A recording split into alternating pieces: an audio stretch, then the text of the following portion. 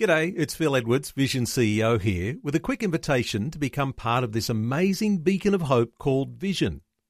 Together we can put our love into action to help people of all kinds build or rebuild their lives on the truth of God. Please consider the part you can play during our upcoming Visionathon appeal, remembering that it's your support that makes Vision possible, including this podcast. Audio on demand from Vision Christian Media. Foundations. They had to do ritual cleansing, being physically clean and having all of the right bits in all of the right places on their outfits. There was a lot. I can't imagine what the rigmarole must have been for each priest just to get ready for work. Foundations. Understanding the Jewish foundations of our Christian faith. With Robbo Robinson and Mandy Warby. In the last program, we began learning about the Kohanim, the priesthood, and especially how the priesthood began and the fact that it was in the family line of Aaron, who was Israel's first high priest. We learned also that the role of priest was absolutely essential for the people to have any kind of relationship with God, and being a priest came with restrictions on the priests themselves, as well as high stakes for stepping out of line. But what did the priests actually do on a daily basis? That's what we're going to learn today on Foundations. Yeah, can I just say that if there was a job going, I wouldn't want to be a priest. Because it was a lot of hard work, but it was, you're dealing with a lot of death. You're dealing with a real lot of death, and you're dealing with the possibility of your own death as well, as we talked last time. I mean, poor Aaron's two eldest boys were struck dead the first 10 minutes on the job. And he wasn't even allowed to grieve because he was in a position at that particular time of being anointed by God to start performing sacrifice. He couldn't even leave the precinct of the tabernacle to grieve for them. And that's pretty hard. So you kind of begin to imagine as a father how that would be. Yeah, that is hard stuff. That's really right. hard. It's a very high calling. I guess what it also does to me is that if you're going to stand up and speak and speak on behalf of God, and speak to anybody. As believers, we often will talk about what God is saying and, I believe the Lord is saying this and I believe the Lord is saying that. Can I just say that we need to be really careful when we say things like that? Because if we are speaking on God's behalf, we're virtually putting words in God's mouth.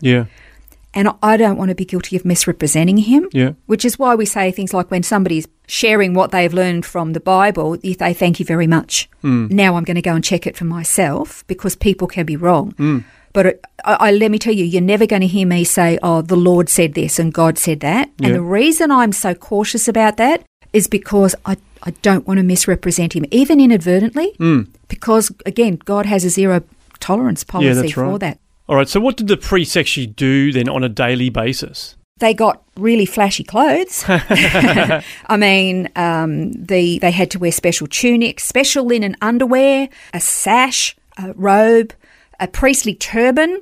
There was the ephod with the Urim and Thummim. And don't ask me what that is because I've never really studied that. I'm going to one day learn about this because it's a little bit, to me, it's a little bit out there.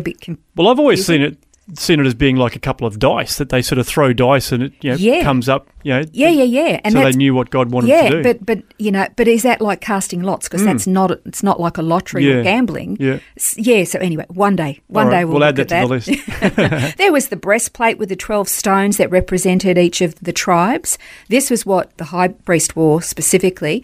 But the priests performed all of the required offerings for the people that were all detailed in Moses' law, and that included annual sacrifices, like there were some just that were once a year, like with Passover, with the Passover lamb. Sin offerings, there was guilt offerings. Remember the in Yom Kippur, the Day of Atonement, where they had the two goats. Yes. One would be slaughtered and one would be sent off into the wilderness. The scapegoat. Yeah, some of those were just like annual. But then there was lots of others, burnt offerings, peace offerings, heave offering. Yeah. I don't know what a heave offering is. A wave offering. A wave offering and meal offerings, dough offerings, drink offerings, and there's water libations. And I was looking at that the other day. I'm thinking, what's the difference? Well, one might be wine, but then there might have been a water offering as well. Wow. Incense offerings. Like, there were so many. If you read through Leviticus, you see, just how many there are, all the different sacrifices, and the priests obviously performing those. As you say, some daily, and others on a more annual basis, but certainly lots and lots of ones. Lots and lots of them. The priests followed a liturgical calendar, and there was not just the sacrifices, there was processions and sacrifices, and then there was rituals, such as the priest blessing over the people. Every day I finish my show with the Aaronic blessing. Mm-hmm. Well, he would say that over the congregation of Israel whenever he ministered to them. That was something that the priest would pray all the time. What a fantastic thing to do, to bless the people. And God actually said, this is what you are to say. Yeah. You have to say this. There were so many things. There were incense offerings, and there were specific things that they had to do with it before they could go into the tabernacle or the temple and make these sacrifices. They had to do stuff for themselves, ritual cleansing, physical, being physically clean and having all of the right bits in all of the right places on their outfits.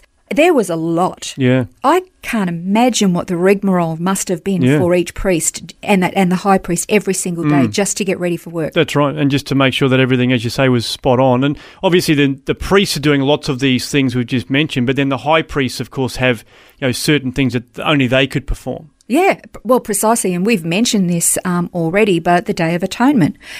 Do you know the high priest would go through so much ritual and cleansing and offering of sacrifices for himself and his own family first before he could even think about going and offering sacrifice for the people. Yeah. And then there was I can't imagine how nerve-wracking it must have been when you think you've got everything.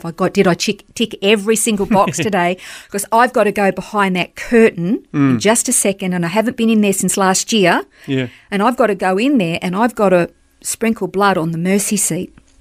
Did I do everything? Did I do everything before? And the people are outside waiting. Did he do everything? Did he check every box? Yeah.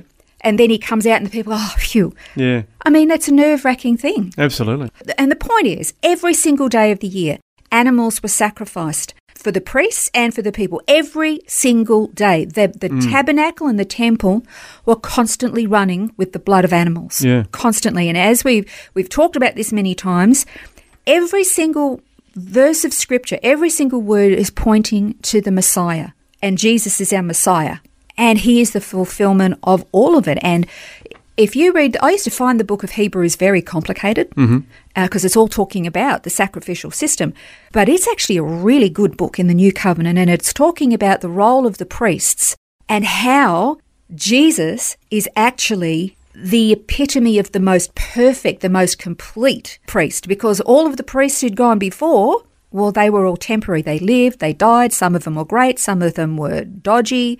Some of them did their best and failed, but they all died in the end. Yeah. Except for Jesus. And he did die, but he didn't stay dead. He is the perfect priest. Exactly. Well, we read a bit of this in Hebrews 7. I'll just read verses 23 to 28. It says, the former priests on the one hand existed in greater numbers because they were prevented by death from continuing. But Jesus, on the other hand, because he continues forever, holds his priesthood permanently. Therefore he's able to save forever those who draw near to God through him, since he always lives to make intercession for them.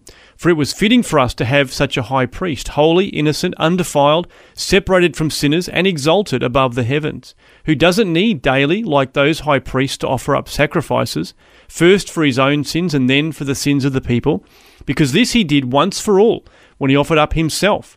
For the law appoints men as high priests who are weak, but the word of the oath, which came after the law, appoints a son made perfect forever. Isn't that awesome? I mean, the juxtaposition there of the weakness of the human line of priests as compared to the perfection and the eternal nature of Jesus, our high priest, who's our Messiah. I mean, we've talked about this a lot. The human priestly system was developed to be a temporary stopgap for the sinful condition of men. And it was never going to be acceptable, because how can an animal be an equal or appropriate substitute for a human? Because they don't understand one another. And what's more, the animal has no understanding of what sin is. But when Jesus offered himself, Not only was he fully human, but he had full comprehension and understanding of what it's like to be a human. He just never sinned like we did. So therefore, he didn't have to make a sacrifice for himself. He was completely innocent and gave himself a sacrifice for us. And you know what I love about that? It says he makes intercession for us constantly. That means he's praying for us. That's right. Yeah. How good is that? It's amazing. Yeah. Perfect priest, and that perfect mediator that the high priest tried to do, and yet he is this perfect mediator between us and God. We don't need anybody else. Well, that brings today's program to a close, but a reminder that you can listen back to today's episode and others that you might have missed via our website or your favourite podcast app. Just search Foundations with Mandy and Robbo to find it, or go to the website vision.org.au/foundations. We invite you to join us again next time, and if there's a topic that you'd like us to discuss on a future program, I encourage you to get in touch with us via the website vision.org.au/foundations. This has been Foundations, a look at the Jewish foundations of our Christian faith. For study notes, resources and more, see vision.org.au/foundations.